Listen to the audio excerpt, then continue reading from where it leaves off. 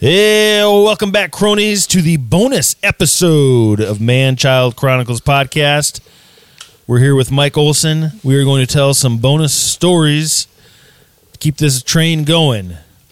And cronies, I want to start out with a story that has traumatized me and made me who I am today, a cold-hearted person. And this is, I was around 8 or 9 years, maybe 10 years old at the time, maybe 11, I don't know. It was so traumatic, I can't remember the age anymore. But I was very spoiled as a kid, now that I'm an adult and realize it. My parents, if I liked a toy line, them, my uncles, aunts, grandparents went all in for me on these toy lines. I had all the wrestlers from back in the day, WWF, WCW. I had all the Ninja Turtles. I had all the real Ghostbusters. I had Transformers, G.I. Joes, all that fun stuff. Okay. Well, my grandpa had made a toy box for me and my brother, and this was in my room. And let me just lay out where my room was. My room was in the basement, and right next to my room was a bathroom downstairs. Right next to it. I mean, literally a piece of paneling separating my room from the bathroom. That's how close it was. So I decided as that young age, I'm too lazy to walk to the bathroom. I'm going to pee in the toy box. So I would pee in the toy box. You're kidding me. I'm not kidding. Well, my parents didn't come down to my room very often, and I don't know if it was my mom putting my clothes away or my dad. My dad would watch TV downstairs, so I don't know if he smelled it from there. Disgusting little boy. But they smelled the urine in my room, and I'm pretty sure my brother peed in there too. We both did. We thought it was fun. And, well, my dad came in there, and boy, was he mad. I did not get a spanking. He went another route for discipline. And he said, I'm going to clean each individual toy and scrub out that toy box. So this was like a Saturday, I think. I spent the whole day cleaning all these toys, scrubbing out this toy box, probably the hardest I ever worked up until that age, just to put all my toys in a box. My dad told me to get in the car with him. We drove to the city dump. In our city dump, that's where everybody took their garbage. We did have a garbage man in that town, but we had a city dump where everybody went. And at this city dump, they always had a big pit that was always burning. So we backed the vehicle up to this dump, and I had to throw all my childhood toys into this burning inferno of fire. Oh. You Talk had about, to actually. No wonder Toy Story 3 scars you so much. You had to live it out. You had to throw your toys into the fire. Talk about a life lesson learned. Wow. Now the only time I pee in closets is when I'm blackout drunk because from old traumatic events. Oh my gosh. Wow. Mike, do you have any like car chase stories? I don't think we've heard a good car chase story yet. Maybe. Oh, you haven't? Okay, yeah, I had lots of them, of course. But we were doing the Centennial over in a small community by the name of Bowdle, and one of the troopers tried to stop somebody on the edge of town, and which started the chase. So he's calling in. He said, I got a guy trying to get away from me. So we all run to our vehicles, me and my deputy anyway, and we join in the chase. And so they're already, they're probably 5 miles into it. And so we're thinking about how we're going to catch up with them. And, well, they finally say, okay, now we're heading towards, back towards Ipswich on a different highway. And so, okay, well, I'm going to try to cut them off. And so I go a different direction about 30 miles. Wow. And I'm probably going 110, trying to stay in front of them. This is at night, and pitch black. And and they're going in the chase. The trooper's right behind them. And I do get in front of them. I can see the red lights coming. And so this guy gets to me. Of course, he don't stop. He blows right through the roadblock and keeps going. He goes to a small community by the name of Crespard, and there's some curves right there and on the edge of town, and he hits those curves. And, of course, that car rolls probably, I don't know, 4 or 5 times. And It was a guy and his girlfriend in the car. Miracle, they both survived. Very serious injuries, but and that's why today you hear oftentimes where someone makes a call to back off. Let's stop this chase. Somebody's going to get hurt or killed. And so more times than not these days, law enforcement call them kind of chases off just because they have very bad results. Mm-hmm. And so if you can get a good identification on the vehicle, it's better to back off and try to apprehend later. Wow. Wow. Yeah. What about like the funniest perp you've ever dealt with, and like if they were like super drunk or drug user or whatever, but they were like hilarious to deal with in their stupidity? Anything like that? Wow, this is when I was a cop in Aberdeen. Me and my partner get called to a fight at a bar. And I told you how big I was. Well, my partner, he was probably about 6'1", 6'2". He weighed about 225 pounds. He was a pretty good-sized boy. And so we walk in the bar, and here's this gal sitting at a table, blood all over her face. And what the heck happened? And she says, that guy broke a glass in my face. Where is he? And she points to him over at the bar. And Roger says, you go over and talk to him. I'll stay here with her. Yeah, thanks, Roger. Thanks, Roger. What I thought, okay? So I go over there, and this guy is a giant. I mean a real giant. I'm talking 6'6", 6'7", maybe 300 pounds. He's just a giant. And so I walk over there and I reach up and tap him on his shoulder. I said, sir, you're going to have to come with me. We got to talk to you. And he reaches out, grabs me by the collar and lifts me right off the floor. What? I turn around. Roger. I got a problem.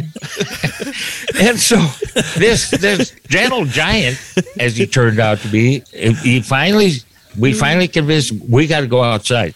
Okay, so we get him outside. Well, back then we had telephone booths, sitting on the sidewalks. And this guy says, well, I need to make a phone call. Oh, well, okay, you're cooperating so far. Well, when we get him outside, we try to put handcuffs on him. The handcuffs will not fit around his wrist. Oh my god! That's how big he is. And so, we said, well, as long as you cooperate, we'll let you make a phone call. So he wiggles his way into this phone booth and shuts the door. We can't get him out. He's too big. So we call for another unit, 2 more guys, and we eventually got him out of there, got him down to the jail, and it's a good thing he wasn't really on the fight, or we'd have been in trouble. But yeah, we need all law enforcement of South Dakota. Call the National Guard. yeah. So I mean, that was kind of a funny experience when it was all said and done. But we're just lucky he cooperated. Really. Wow. No kidding. Did you ever have anybody, like on the Andy Griffith show, The Town Drunk, when you were a sheriff, that would always just you'd always have to put behind bars for the night or to sleep it off, but it was kind of like your friend at the same time? Well, there Roger. were those guys, okay, that I would bring in. Back in those days, drunk driving wasn't a priority like it is in today's world, and so a lot of times we'd give guys a ride home, and just stay home.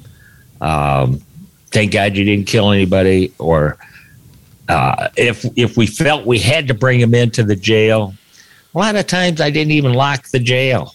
I'd throw them in there. Okay, sleep it off, because at that time we lived right down the hall from the jail. Oh, wow. My family lived in the courthouse, and there were a lot of times when Ryan and Eric or Sarah would walk down to the jail and visit with the prisoners during the day.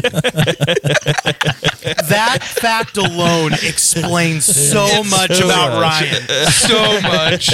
Oh, my goodness. Dad, I'm glad you brought up the time we lived in the courthouse. Yeah. First of all, super safe to have your family live in the courthouse. Second, tell them about some of the hijinks I got into at the courthouse.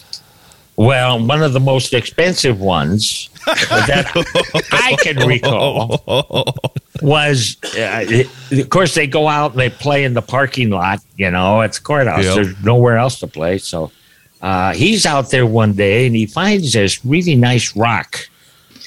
And he figures out that, that rock makes a real neat sound when you scratch it across the side of a car. So he just started going through the parking lot, just scraping every car he could get his hands on. What's wrong with you, Ryan? Why are you so stupid, man? How stupid is that, fellas? I found a rock. What does it? Oh, That's what he did. That's what he did. He is literally Tommy Boy. Tommy Boy. Herbie Hancock. Oh, man. How did that conversation go with all those people with the cars, Dad? Not very well. I had to go through the whole courthouse and explain to them what just happened. Okay, get your estimates and let me know. That's probably why we lived in the courthouse in this little tiny apartment. That's why. Then he moved you to the farm. It got worse. Did you, at whatever level, I mean, I know you said, I think you had worked or met with the governor quite a bit and the attorney general, but in your law enforcement career or even some of the private sector stuff you did you ever get to meet any celebrities or high-level politicians or anything like that? Oh, yes. When I was police department in Aberdeen, Johnny Cash was coming to town. Whoa! Oh, yeah. Nice. And I got to be the unit that went to the airport to pick him up. Nice. No way. Yeah. And so I got to escort Johnny Cash to the Civic Arena in Aberdeen, South Dakota. He's quite a guy, really. Yeah, one of the highlights of my career. Yep. Got to escort Johnny Cash. That's Wow. awesome. Did you ask him any questions? Oh, gosh, I can't even remember. I was probably too afraid to ask him anything other than just listen to him. Yeah. Now, you did your own, you were a private investigator. You had your own investigate, you and your brother, Bob, did Olson Investigation Service. Tell us a little bit about that and some of the hijinks you got into there. Well, our investigations focused around workman's comp cases. In other words, somebody would claim they got hurt on the job and they couldn't go to work, but the employer always suspected that they were okay. And so rather than continue to pay them, for not working, they'd hire us to watch them and try to get some video of them doing something that they claim they can't do. Well, we were really good at what we did. A lot of guys would try to catch people, but the bad guy would always catch them and run them off. Well, we were pretty good at not being detected. We would use vans and we would smoke the windows, and we would park them in a neighborhood across the street from a guy's house and video right from inside our vans and watch some guy changing the oil on his car or changing a tire or mowing the lawn or things like that. But a couple of the more interesting ones I did was this guy claimed he had a broken leg, and the employer knew that he used to be a bowler. He liked to bowl. And so we went around town. I went and searched different bowling alleys to see if this guy's name was posted, because during league bowling, a lot of times they post the teams, and the players and their scores. And so I walked around to these different bowling alleys till I found this guy's name. Sure enough, he bowls on whatever it was, Tuesday nights, and he's bowling at 7:00. So I thought, okay, I know what he drives, so I'm going to wait for him in the parking lot. So sure enough, here he pulls up. And I'm sitting in my van, and I got the video going, and he opens the car door, and he takes his cast off. It's Velcro. He's got it Velcroed on. So he takes the cast off, and he goes in and bowls 3 lines of bowling. And I'm wearing a pair of glasses that's got a camera lens right in the center right here. And so I sit behind him up on the upper level there, and I'm enjoying a beer, and I'm watching him bowl 3 lines of bowling, and I got it all on camera. Wow. Oh, my gosh. And so just before he gets done, I sneak back outside. I get set up in my van. And sure enough, he comes back out. He straps that cast back on again. Oh, we nailed that boy good. That is awesome. But we would also go and we'd video guys playing basketball games or volleyball games or softball games. You'd be surprised what people do when, they claim they're on workman's comp. And so, yeah, we get them. We got them. That's awesome. Now, Dad, before you go on, how do you get the leads to go after those guys? Is it the insurance company, the work company, or who contacts you to do the employer, follow-up, the HR person? Because what typically happens is these fraud people, they ended up turning in a claim to that company, saying that I'm hurt for the rest of my life and I want a settlement, and so they want to save the big dollars. So they're not afraid to spend a little money trying to catch them. Gotcha. Now, one of my favorite stories, you investigating, had to deal with a worker named Tony and a Pringles can. Please tell us about that. Jeez. We had a guy we were watching that was out. His home was around a lake. And so basically you had one road going in, that kind of follows the lake around, and everybody's got their home next to it. And so we were trying to figure out where in the world are we going to park and not get caught, and be suspicious. So we said, well, somebody will drive a van in, and then they get out, they lock it up, and another guy will come along and pick them up, and hopefully everybody sees it, and then they don't pay attention to that van anymore. So that's what we did. And we put this young guy in the back of that van, and they said, okay, now you're going to have to sit here all day, hopefully get some video. And it was in the middle of summer. It gets hot in there, boys. Let me tell you. You know what it gets like in a vehicle? Yep. So we had fans set up in there, but still, it gets very hot. Anyway, we're sitting a couple miles away, and of course, we got radios. We can talk to each other. And pretty soon, Tony calls and he says, "Hey, Mike. Yeah? I got to get out of here." I said, "It's only 10 o'clock in the morning." "I know, but I got to get out of here." I said, "What's the problem?" He said, "I got to take a crap, and I got to take it really bad right now." I said, "Tony, we can't get you out of there.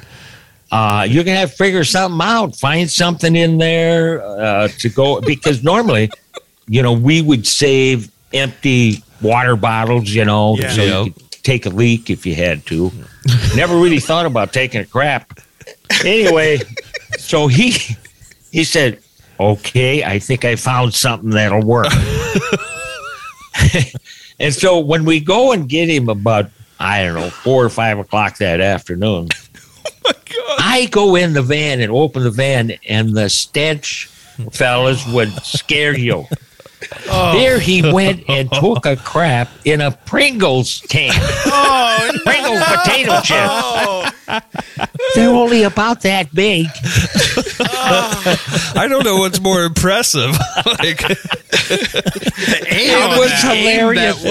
I told that story for years. It was hilarious. Oh, man. I would like to get him on the show and have him explain how he did that. Wow.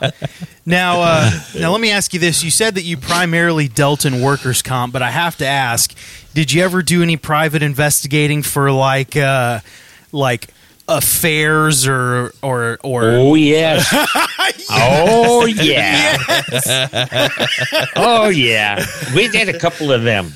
And this one guy was working at a federal building. He was, I think he was Department of Agriculture or something.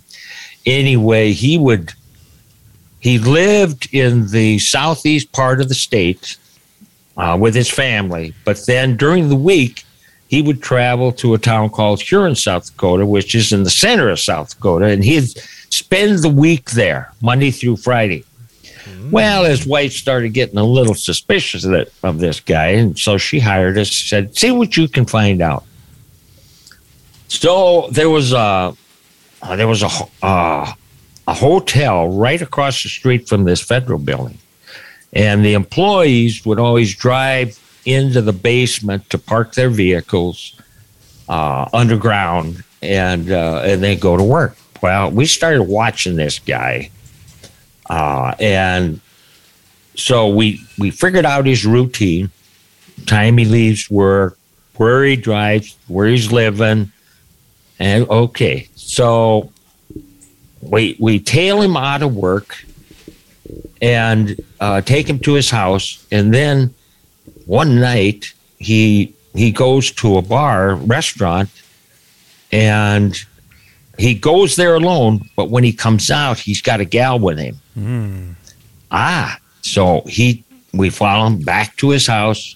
Now we got to sit there. They're in there for, I don't know how long it takes them to get the job done, but probably 2 or 3 hours, And pretty soon, out they come. He takes her home. Okay, so we got that. And then we catch him, or we catch her driving to the federal building one night. He stays late, and we're wondering why he's not coming out of there. Pretty soon, here her car comes, and he's down there by the garage door, because the employees probably got garage door openers, Yep. Here the garage door goes up, starts coming up, and there he stands, and here she drives in, and he closes the garage door. Wow. So they're in there again. They do their 2 or 3 hour deal. And pretty soon he opens the garage door. Out she comes, closes the door. So we nailed that one pretty good. I got to say, that 2-3 hours, hats off to that guy. Was there ever a moment in doing the private investigating when you like nailed the perp, but you didn't feel good about it? Like it didn't have a good feeling. Was there any case like that? Well, we had cases where we would actually report back to the employer that this guy really looks like he's hurt. Yeah. And, you know, if you keep us on here, we think you're wasting your money. Wow. You know, Gotcha. So there were a few of them, but most times the employer's hunch was always absolutely on the money. They knew, and we would catch them. We had a guy that lived on a farm, and they've been trying to catch for years. And all the other investigators they'd send out there could never get nothing. Well, we went out there and looked the area over here. We found out that there was some grain bins, like the one Ryan called up on, you know. They were kind of like that. It's all and they were right across the road from this guy's farmyard. Was he jumping in them? No, Ryan wasn't there.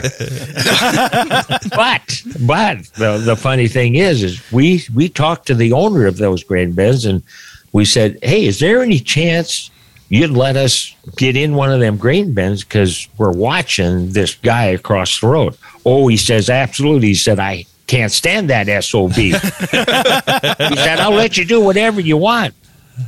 So he said, the grain bin is full of corn. So we thought, well, if we go in there in the dark, somebody crawls up there and gets inside, then them grain beds have a little flap on the side of them that kind of open up on the top. Yep. And maybe we could film something going on in the yard.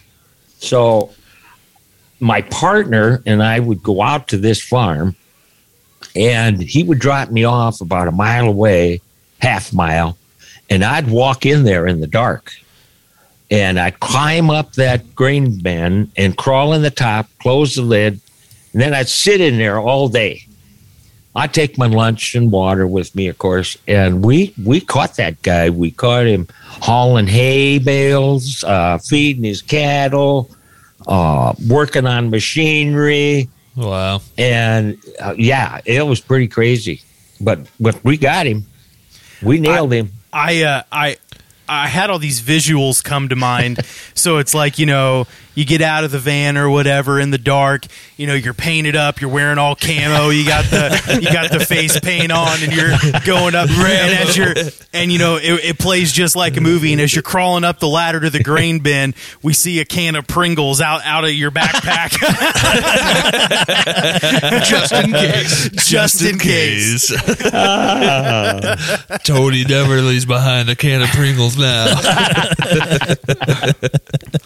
Well, I'm known as being the guy. If you've listened to the podcast, you know I kind of kill the mood. I might tell the wrong story at the wrong time. I might ask the wrong question at the wrong time. This is one of those moments. Mike, what was the saddest experience you had as a cop? Something that you actually like made you cry because you were just so sad by the situation. Do you have a story that way? I had a very bad situation, yes. Well, I had a couple of them, actually.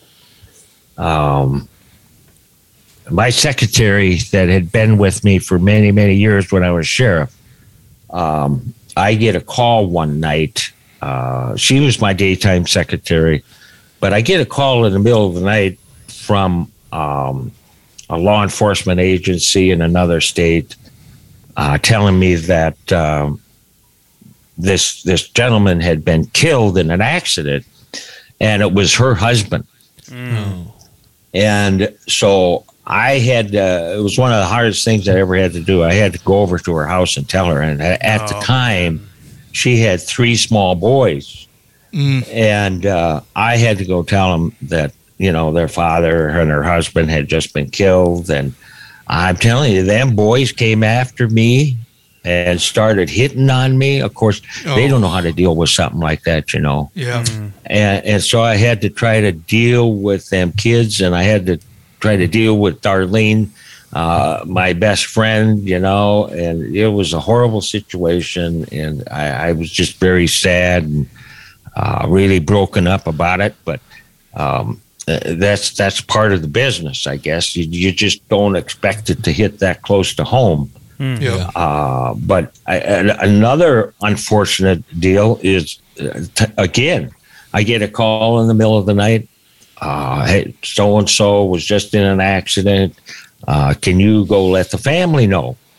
Well, what I found out is that some friends of mine had been out in the Black Hills deer hunting, and they were on their way back, and someone hit their vehicle head on. And it was the father, his son, and his son-in-law. And so they told me who it was. And so I had to go to this house and tell them that the father was killed. And of course, all these people are in this house waiting for the men to get home that night.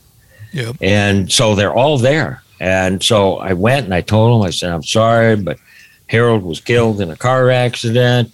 And, he won't be coming home. And so you go through all the terrible things. And I always would take a clergy along with me in them situations, just so that they can comfort the family. And so after spending about an hour with the family, I finally leave. And then I get the other dreaded phone call. It's that law enforcement agency again, and they tell me, I'm sorry, we made a terrible mistake. Oh, no. It wasn't the father that was killed. It was the son-in-law that was killed. Oh, my gosh. Are you kidding me? I got to go back to that house and tell him that? Oh, my And goodness. I did. You can't believe it. You tell him, I'm sorry it wasn't your husband. And you look at the daughter and you say, it was your husband. Oh, that was bad. And man. I knew these people so well, and just it was really, really hard to do. How do you do that? Yeah. You got to do it. Yeah, that was pretty tough. Wow. Man, you're a legend. Yeah. Thanks, That would be dude. rough to get through. I wouldn't know how to, hey, good news, bad news. John, you'd be so bad at it. I would be so bad at it. I'm like, ooh, good news, bad news here. He's Who alive. wants the good news first? But wait, there's more. Remember I said bad news, right? I brought pizza. John. You're Now, terrible. while we're on sad stories, when I was a kid, I remember one time Ipswich was on, or your sheriff's office was on CNN for that deal with the guy and his kids. Talk about that. Well, I was actually at the state academy teaching some new dare officers when I got a call that I got taken out of the classroom, and they said, you need to head for home right away. What happened? Well, there was a big shooting. What? So I take off. I call my dispatcher. I said, what the heck's going on? Oh, there was a big shooting up at the Hosmer School. I said, you got to be kidding me. Yep. And we got one deputy on the way. We got highway patrolmen coming from all over the state heading up there to help. I said, well, I was about 150 miles away. Wow. And I had that pedal to the metal all the way to Hosmer. And I get there, and it's a horrible scene. What had happened is this gal, she had 4 kids. 3 of them were in school, and one was just a toddler that she had to carry in a car seat. Well, she took and she had told me in the past that she was afraid of this guy who was currently living in Rapid City out by the Black Hills. So we had no reason to believe that he was ever going to show up in Hosmer, but apparently he did that morning. But she took the kids to school right in front of the school and was going to let the 3 elementary kids out of the car when this guy walks up to the car, shoots the mother, and puts a bullet in those 3 elementary kids, bullet in their heads, each one of them. And he takes off with the toddler. Oh, no. And so we show up, and when I get there, I mean, there's helicopters coming in from television stations everywhere you can imagine. And we got highway patrolmen, deputies out looking for this guy because I don't know how he possibly could have gotten out of Hosmer or away without somebody seeing him. And, I'm thinking to myself, if I catch this guy, it was probably the most horrific scene I've ever investigated. I thought, if I come across this guy, his life isn't worth 2 cents. Mm-hmm. And so finally we get a call. One of the deputies spotted him outside of town sitting on an approach. And I said, well, wait for a backup. Wait till more units get there. So a few more units show up, and they finally approach a car. They don't see any movement in the vehicle. Wow. So they walk up there, and here this guy had committed suicide, but he had the toddler in the back seat, in a car seat. Prior to doing himself in, he put a bullet in that toddler's head. Oh, my goodness. And the toddler wasn't dead yet. And so we flew that toddler to Minneapolis, and it did later die. But, it's one of them deals. Gee, if the guy took his own life, that's too bad, because I guarantee you one of us would have taken it if we'd have had the chance. Wow. That was just horrible. Never seen anything that horrific. Wow. But them people aren't in their right mind either.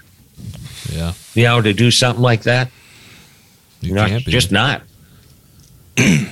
Yeah, that's super tragic. Wow.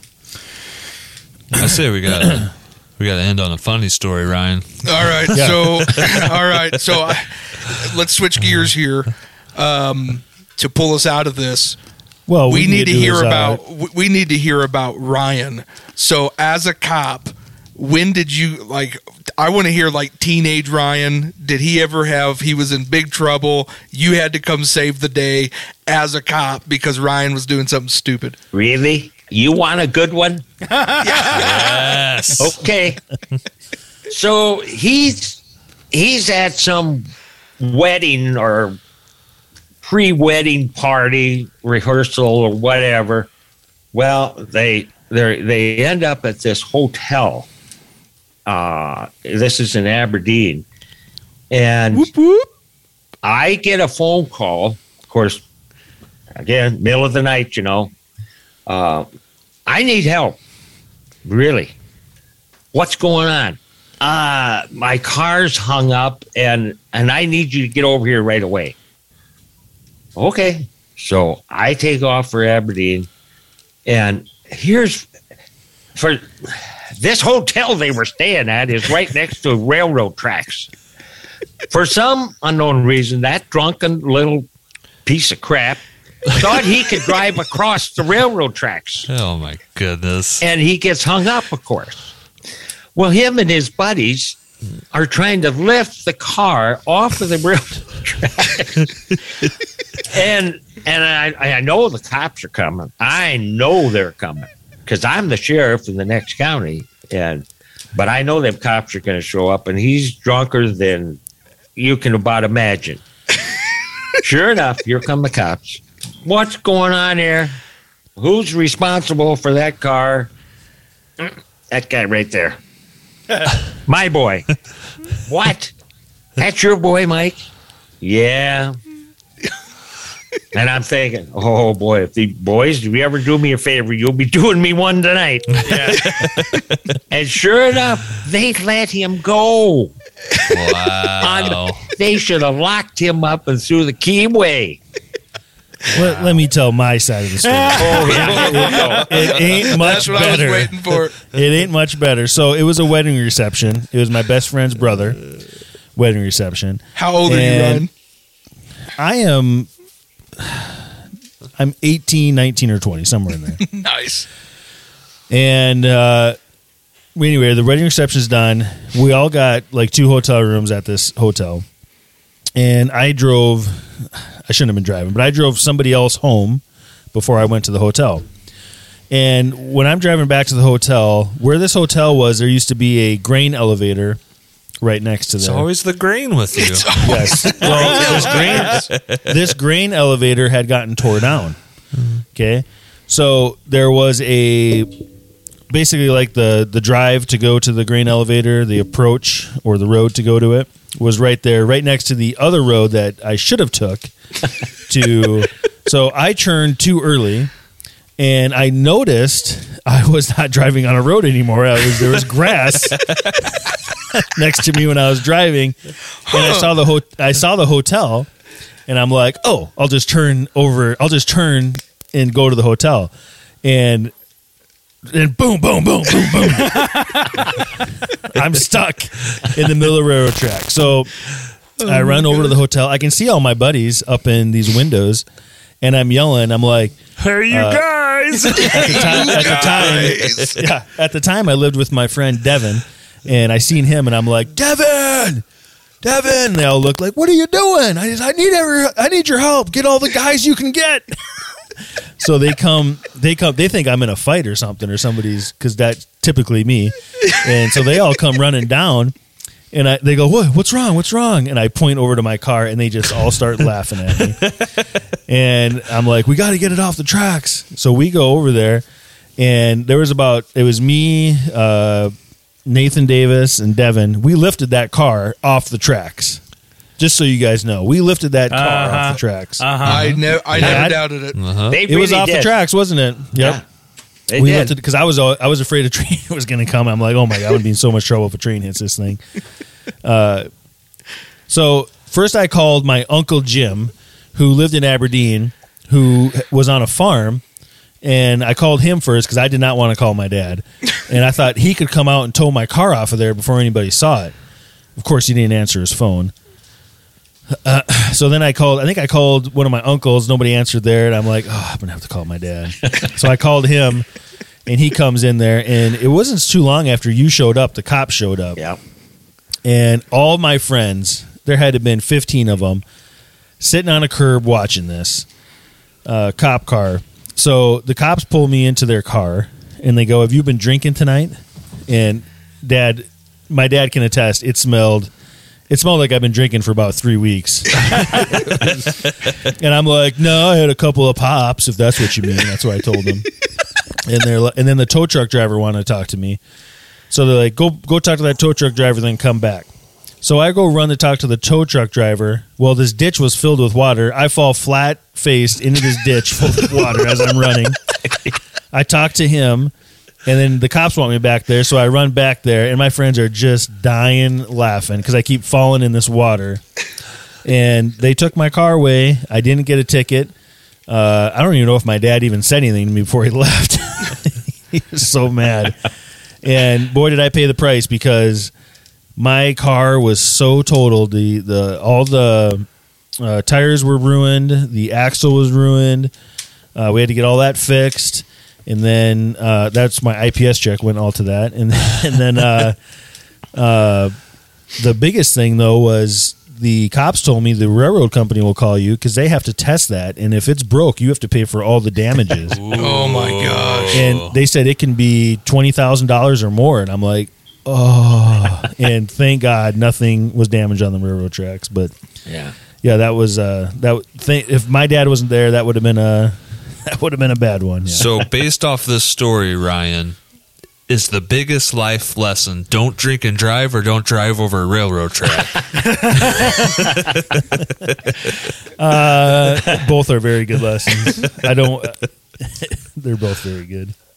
Now, Dad, I did want to, we didn't get to go into this at all, and I did want to get into this. There's no sad stories in this, but you did code enforcing. You were the first ever code enforcement officer for Aberdeen. You did that. You retired from there, and then you did your own business where you served about 30 different communities in the state of South Dakota by being their code enforcement officer for their town. Explain a little bit what code enforcing is, and then tell us some good stories, and I have a good one too, of you code enforcing.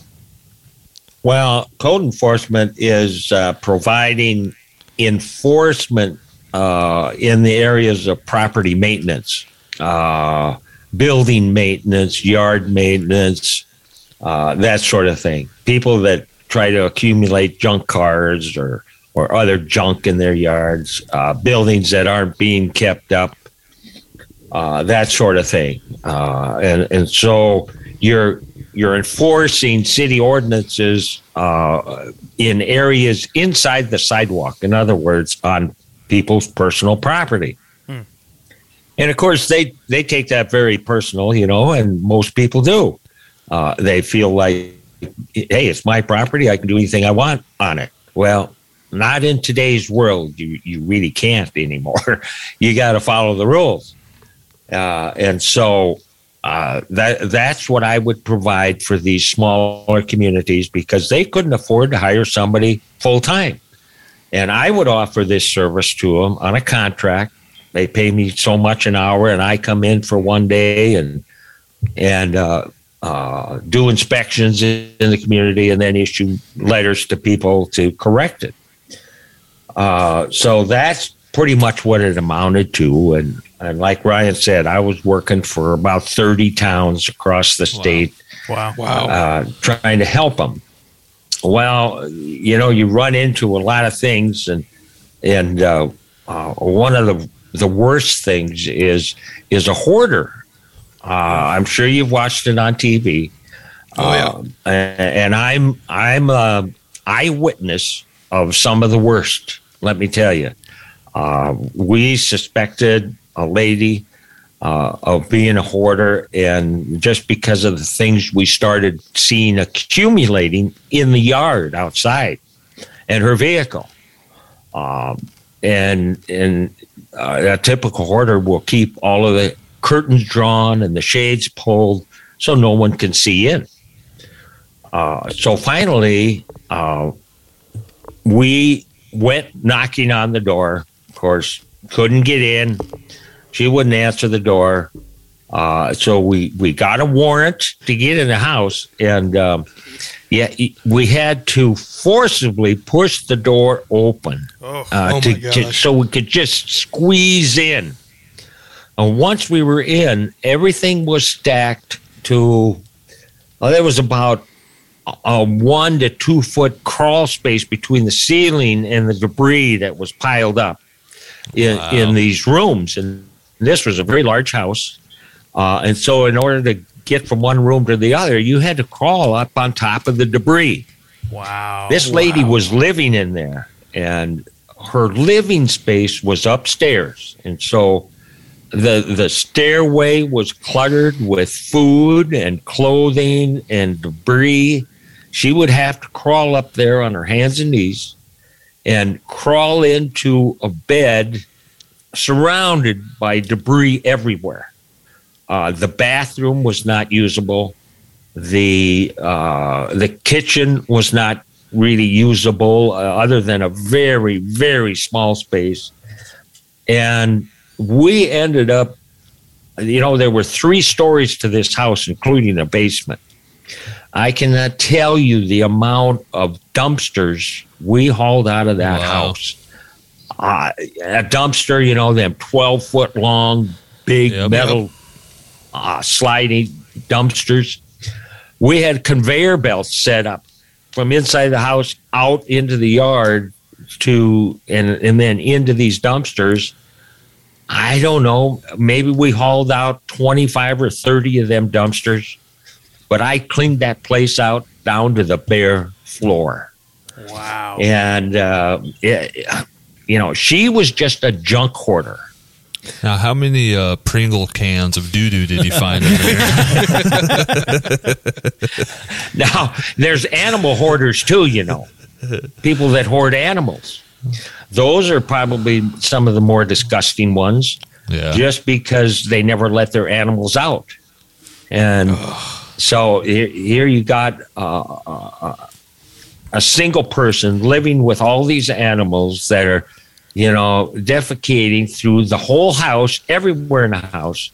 And it's really disgusting. And you can rarely save that house. It usually has to be demolished just because it's beyond, you'll never get the smell out of it, no matter how much work you do to it.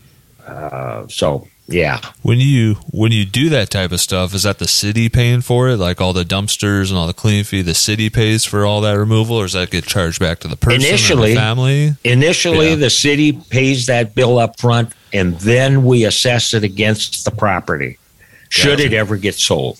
Yeah. All right. Well, we appreciate you letting us take a peek into the life of Mike Olson. We'll end on that for today. We'd love having you on. Maybe we'll have you on again sometime if you don't. If you're still alive, that'd be great. Don't put it off too long. You never know. Yeah. No, it was a great experience. You guys are a hoot. No. Thanks so much. Yeah, thanks for being on, Mike. Well, your stories are just legendary. Oh man, that was awesome. I feel like we maybe cracked, like if let's say 100% of his stories, we got maybe 10%, if that. I mean, if that. We'll have you back on for some more stories, Mike. All right. With that, thanks for tuning in to the bonus episode of Storytelling with Mike. Till next time, peace. We out of here.